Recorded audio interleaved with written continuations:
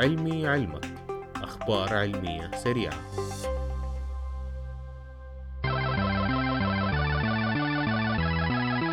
ألعاب الفيديو ممكن تخليك عصبي وعنيف جدا، بس عامل العنف هنا مش اللعبة، ولكن مهاراتك التعبانة هي السبب.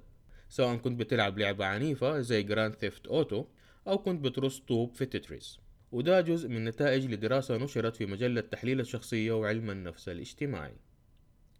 عدد من الباحثين اختبروا مجموعة من الألعاب العنيفة وغير العنيفة مصممة خصيصا للدراسة على 600 شخص، ووجدوا أن سوء تصميم الألعاب والألعاب المفرطة في الصعوبة زي فلوبي بيرد ترفع ضغط الواحد تصيب اللاعبين بالعصبية أكثر بكثير من تأثير الألعاب العنيفة الموجودة في الأسواق.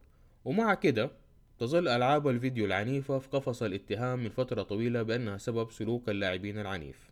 في دراسة تانية وجد الباحثين أن اللعب لفترة طويلة جدا تغير مناطق في الدماغ مرتبطة بوظائف المعرفة والسيطرة على المشاعر.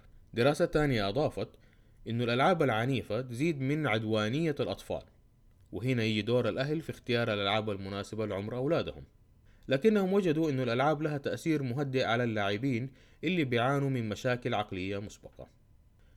في النهاية أعتقد أنه لازم نعيد النظر في قناعاتنا حول ألعاب الفيديو عموما بناء على الدراسات السابقة، وما نضع اللوم عليها إذا شفنا شخص عصبي وعنيف، لأنه في النهاية هو اللي غشيم.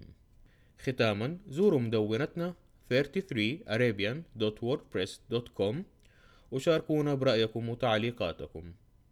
شكرا لاستماعكم. كان معاكم علي مدرس.